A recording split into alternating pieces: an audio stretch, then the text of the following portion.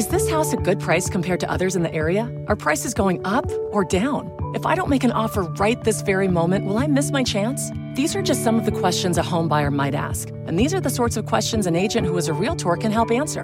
Because Realtors have the expertise, data, and access to specialty training to help you navigate the process of buying a home. They provide support, guidance, and have your back every step of the way. That's what Realtors do, because that's who we are. Realtors are members of the National Association of Realtors.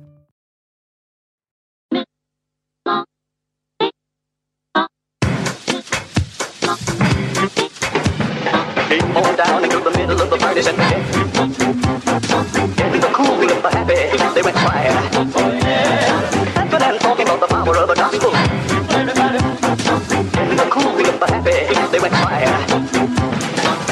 Welcome to the You Are Not So Smart podcast, episode 103.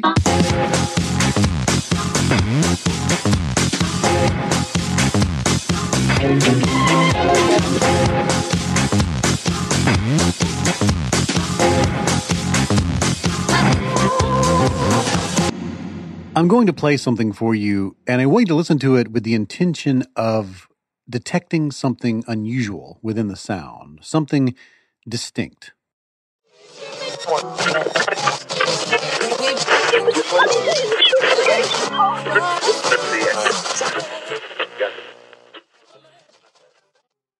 Within all of that noise was a snippet of audio created by Matt Davis, who is a scientist at the MRC Cognition and Brain Sciences Unit at Cambridge University. He researches what's going on in your brain when you try to understand language. Here is the snippet from his research. It was a sunny day and the children were going to the park. Right now, that sounds like noise to you. And I want you to savor that feeling because where we are going next, you can never go back. I'll play it one more time, and then we will cross the cognitive point of no return. It was a sunny day and the children were going to the park. When it comes to the development of your brain, there's a history, a timeline in which there is a you before you heard the next segment and a you after you hear it. And after you hear it, you can never, ever go back.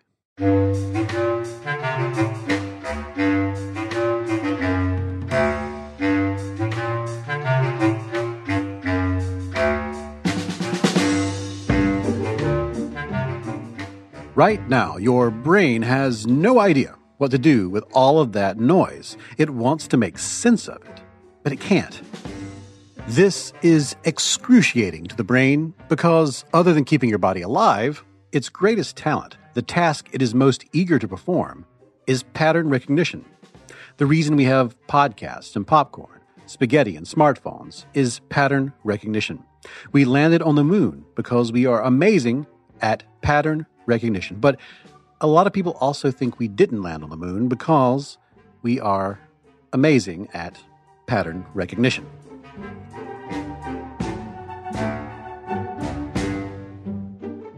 We talk about confirmation bias a lot on this show, and that's because confirmation bias is, if not the foundation of, almost always a crucial ingredient in self-delusion, irrational behavior, and motivated reasoning. Confirmation bias is central to how we fool ourselves into thinking things that just aren't true, and how we maintain outdated beliefs even though there is plenty of readily available and easily attainable evidence to the contrary.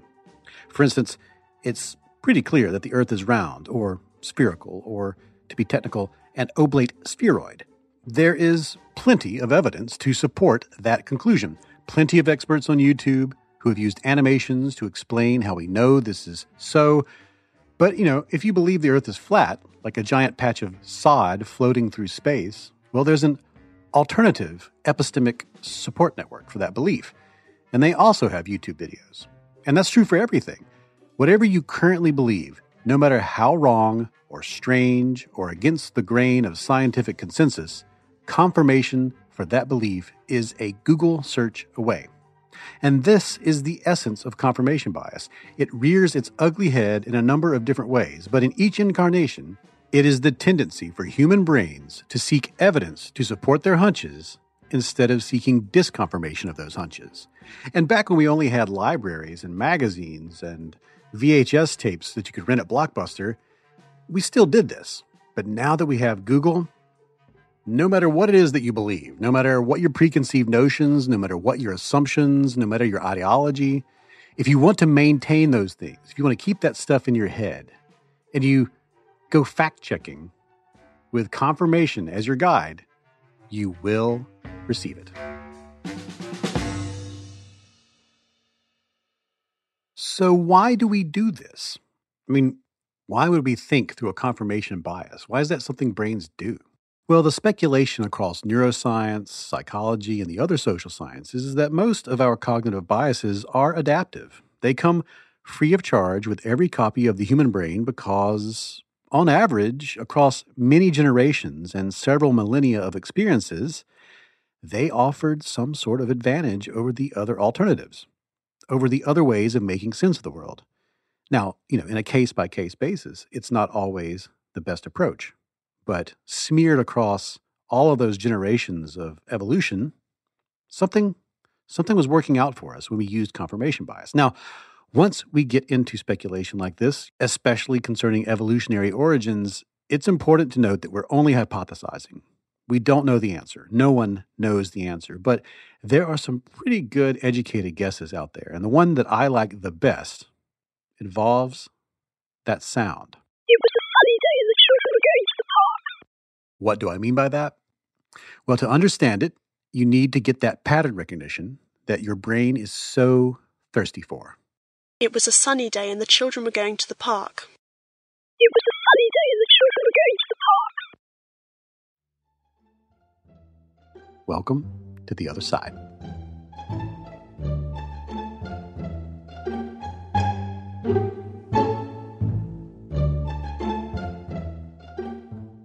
This illustration is called Perceptual Pop-Out, and it comes from an article at lesswrong.com by a user called Morandil.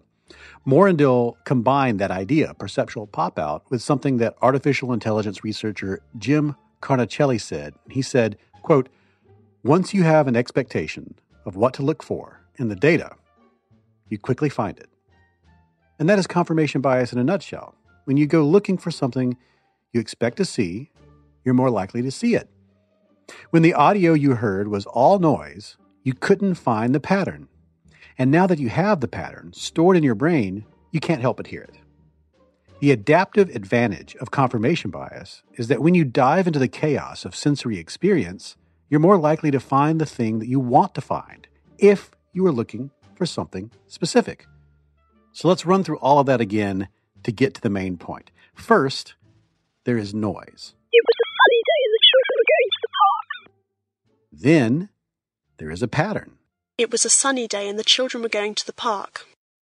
Now, try to find the pattern against the background of chaos. It was a sunny day and the children were going to the park.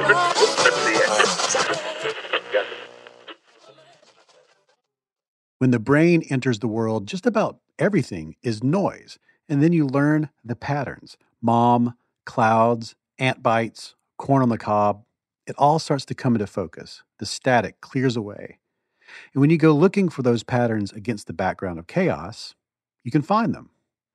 Now, imagine yourself as one of our ancestors on the savannah.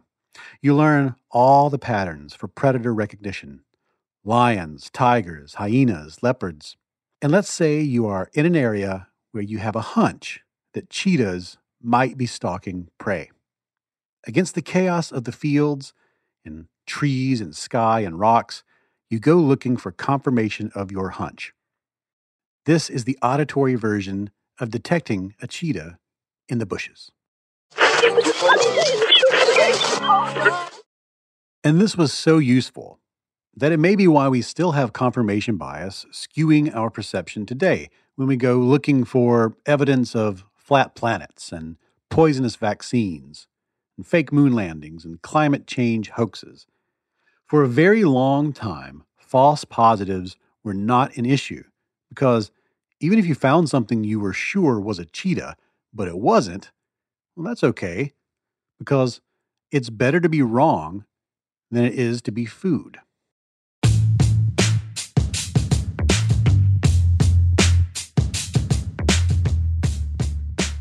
My name is David McCraney, and this is the You Are Not So Smart podcast. And in this episode, we're having a conversation with Ben Tappan, a scientist whose latest research was featured in the New York Times because he re-examined confirmation bias and was able to pull apart a second bias that has been braided into it all this time, something he calls desirability bias. This discovery adds a new layer to our understanding of confirmation bias, and it makes it more nuanced because it reveals we can have beliefs we would rather not be true, and when given an opportunity to believe how we want, we abandon confirmation for our desires instead. All that after this break.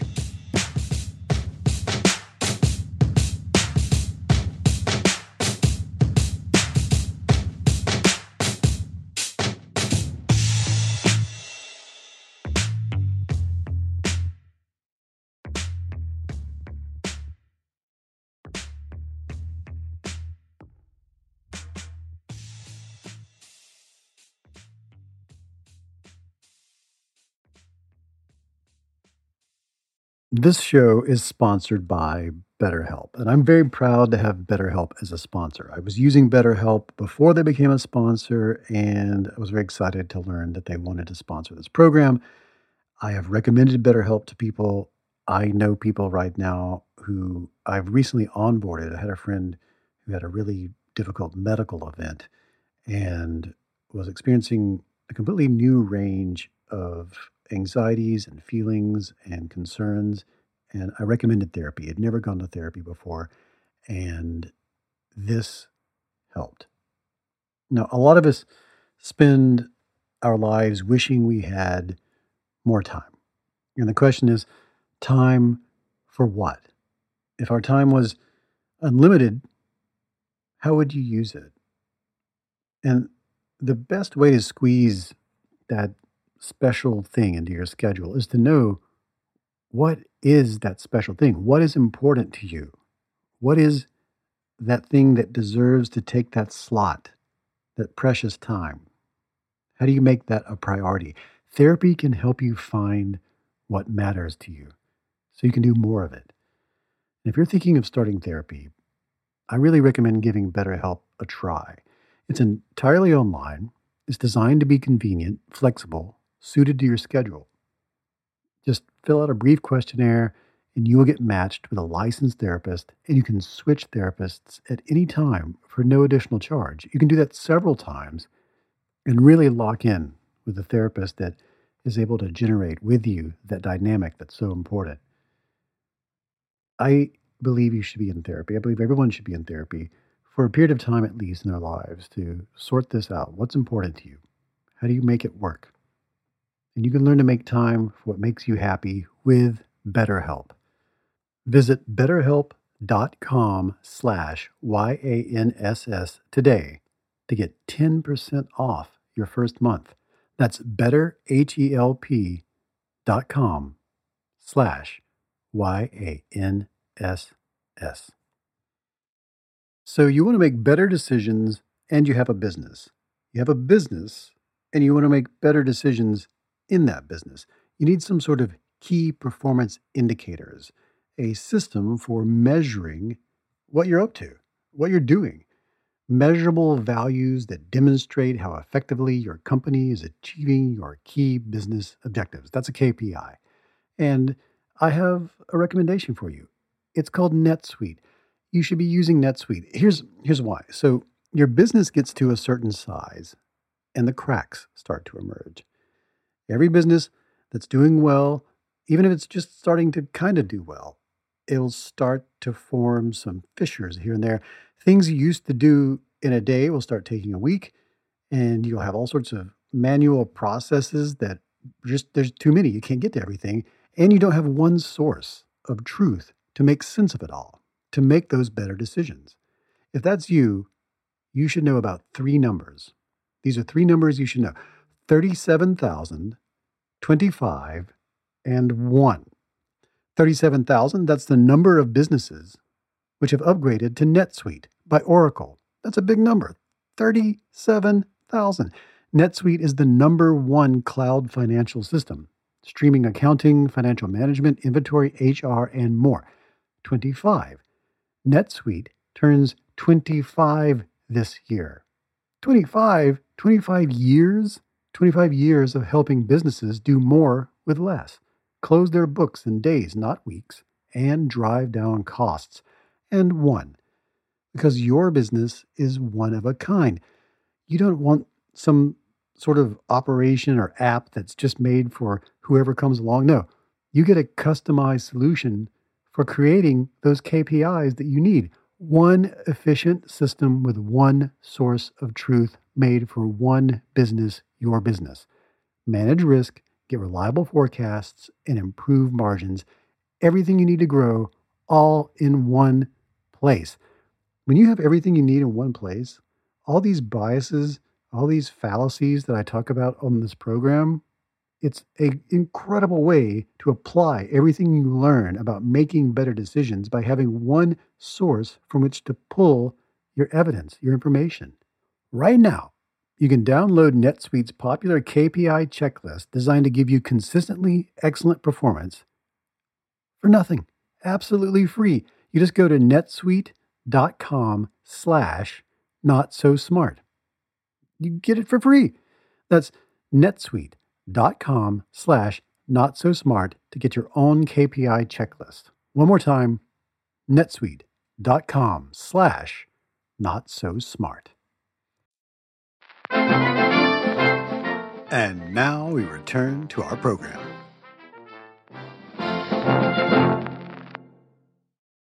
I'm David McRaney, and this is the You Are Not So Smart podcast.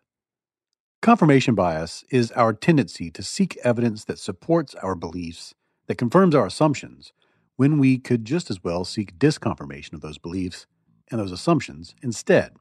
Since we can so easily find that confirmation, when we stop searching at the moment we think we have made sense of the world, we can grow ever more wrong over time, even though it feels like we're doing the hard work, doing the research required to build good beliefs.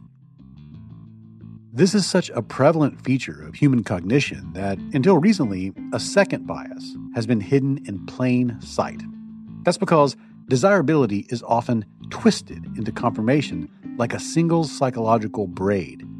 But recent research suggests that something called desirability bias may be just as prevalent in our thinking.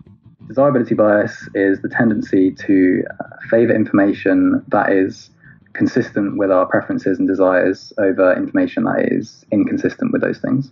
That's Ben Tappin. I'm Ben Tappin. I am a PhD candidate at Royal Holloway, University of London in the UK. Last year, Ben and his team were in hot pursuit of this new psychological beast they called desirability bias. And they're about to publish a new study that seems to have taken the first step in teasing out desirability from confirmation so we can study it separately. In most cases, practically speaking, the two things align, right? So information that confirms your prior belief tends to be desirable. People tend to hold beliefs that align, with their preferences more often than not. And this is especially notable in the political domain, right? You can imagine. I think one of the examples we gave in the New York Times piece was the gun control advocate. They sort of have this belief, this prior belief that gun laws will reduce gun crime, gun homicides. But they also have this emotional investment. They have this preference for these laws to reduce gun crime. Ben and his team used the word desire as a catch-all term for these emotional urges to support certain beliefs and not others. These emotional drives can come from many different emotional sources: identity, group loyalty, sacred values, sunk costs, time spent fighting for a cause, and so on. It can make for some really interesting situations. For instance, let's say the environment is doing just fine. I mean, it isn't. But let's just say that we got some evidence that CO2 levels were returning to normal. A person who is deeply invested in an identity as a supporter of environmental issues might find such evidence harder to believe than someone who didn't see themselves in that way. Their emotional attachment to that identity would be threatened, even though the news would be good. In most psychological research into confirmation, desire isn't measured at all. For instance, people who believe that capital punishment is a strong deterrent to crime, they tend to give more weight to information that matches those preconceived notions. The result is that when people are presented with an equal amount of confirmatory and disconfirmatory evidence, they don't balance out their beliefs. Instead, they become more entrenched because they disregard the disconfirmatory info, and that leaves behind the confirmation, which they then use to reinforce their priors. Ben and his team hypothesized that there may be more at play than just pure confirmation in situations like these.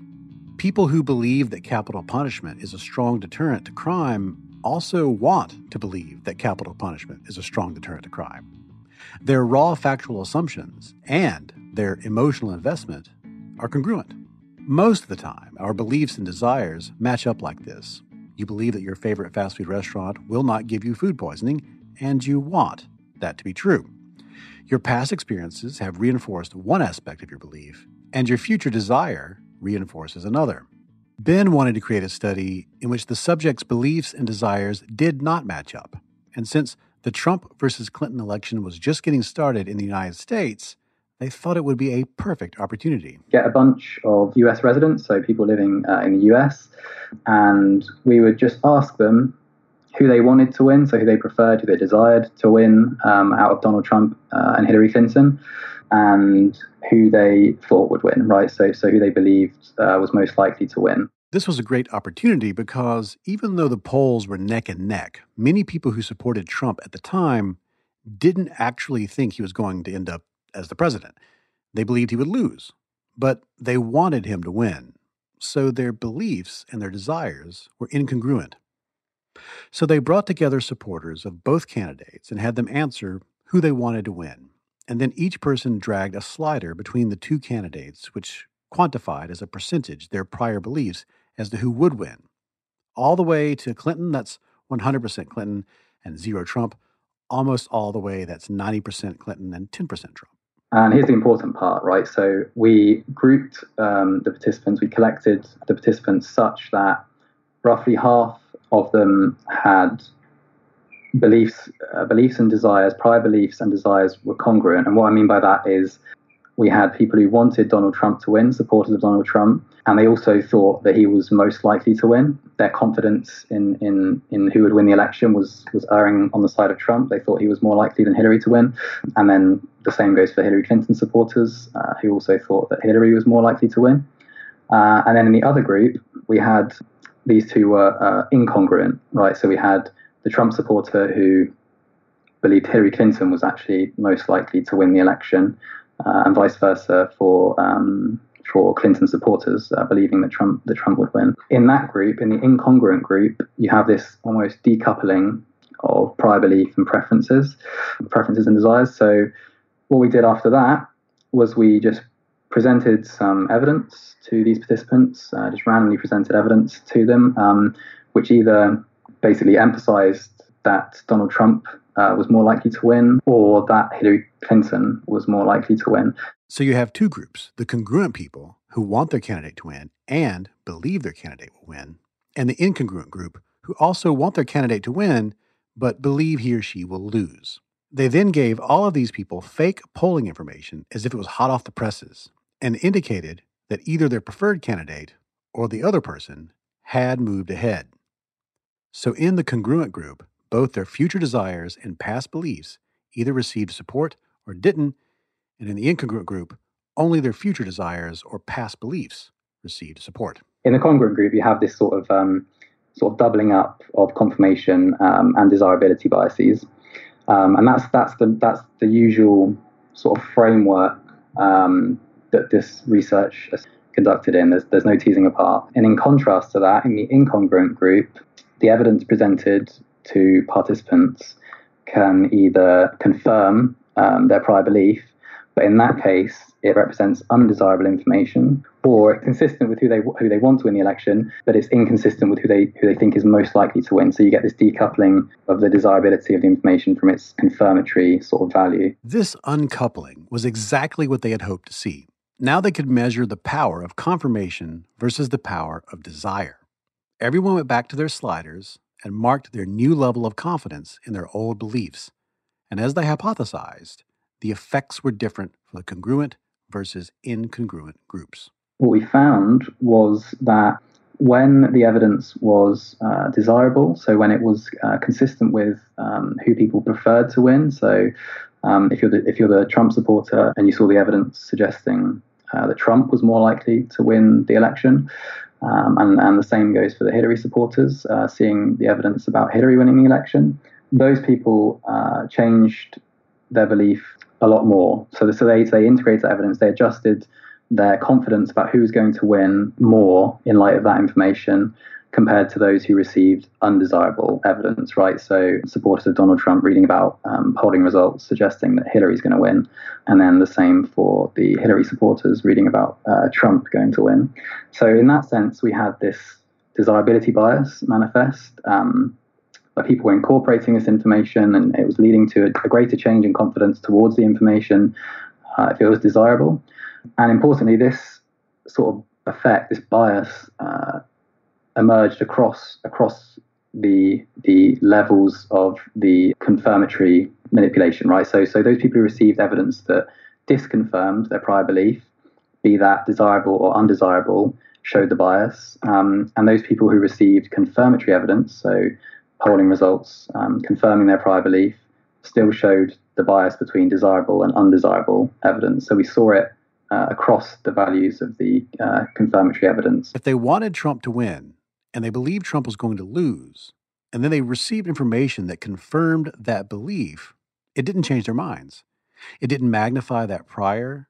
They didn't become more confident in that belief. In fact, confirmation had little effect on people with incongruent beliefs and desires. Yet, when people got the information that they wanted, even though it was disconfirming, they were then much more likely to change their minds.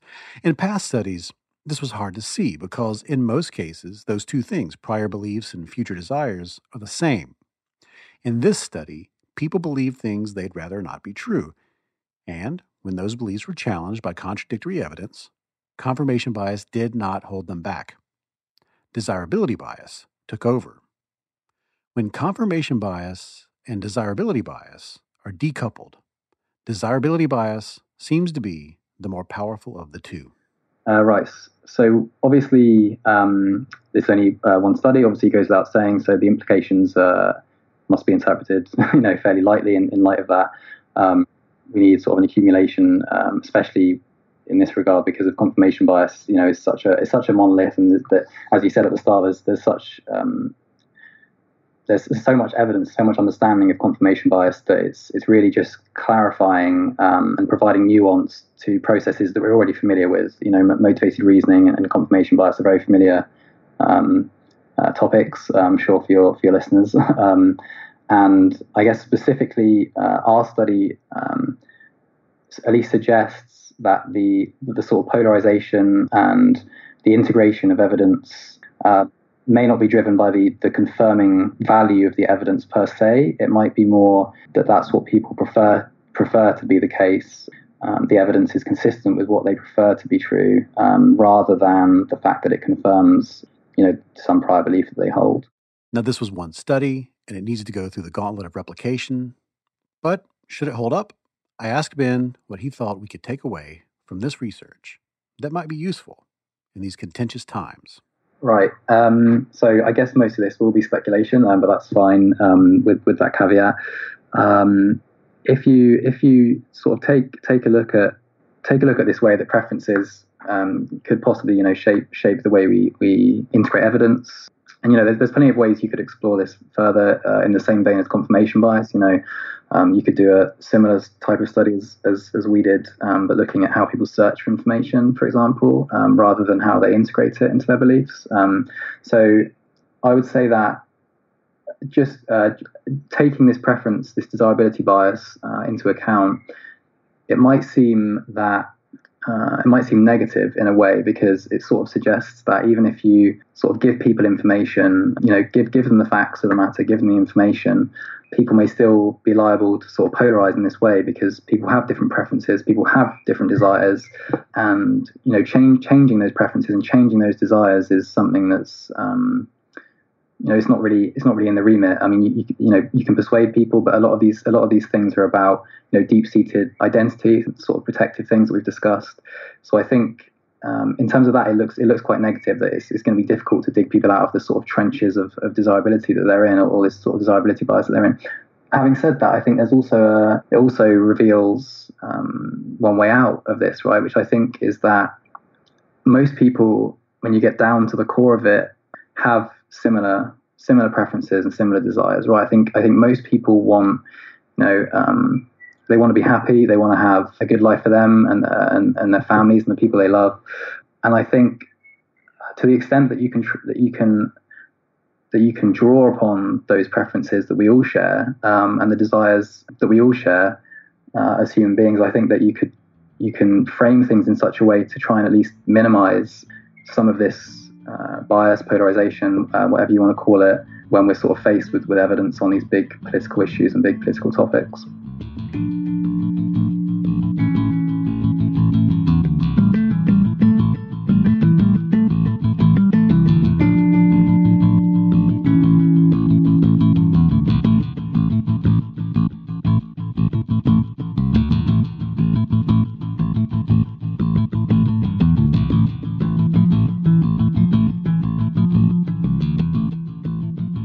Follow Ben Tapin on Twitter at Ben Tapin. That's BEN_TAPPIN. He's also at the Royal Holloway University of London. You can find him on their website. Just search for Mr. Ben Tapin. The paper we're talking about in this episode is open access. So if you'd like to read it, I'll have a link to it in the show notes for this episode. All right. That's it for this episode. We just have the credits after this. So I'll just remind everyone, we would really like to reach our goal on Patreon. We want to hire a reporter to really expand the potential of what we can do here. You can support the show by going to patreon.com/youarenotsosmart.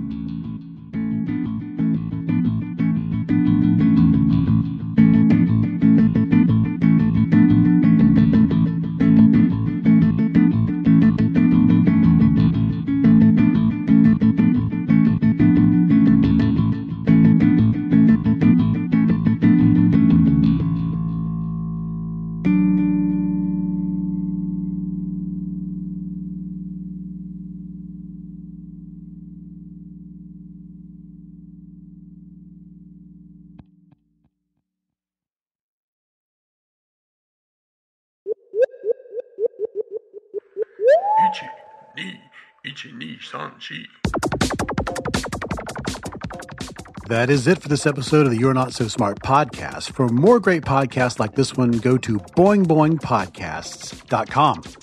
Show notes for this episode over at youarenotsosmart.com. Past episodes are also there. They're also at iTunes, Stitcher, SoundCloud, and wherever you find podcasts.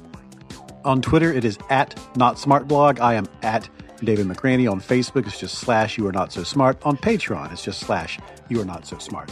The opening music is Clash by Caravan Palace, and all the music in this episode came from Kevin MacLeod. It's all Creative Commons, and it comes from his website, incompetech.com. I have a link to it on the show notes for this episode. The next show, or the next show after the next show, will be all about partisanship. Why do people separate themselves into ideological camps? We're going to explore that on the next show.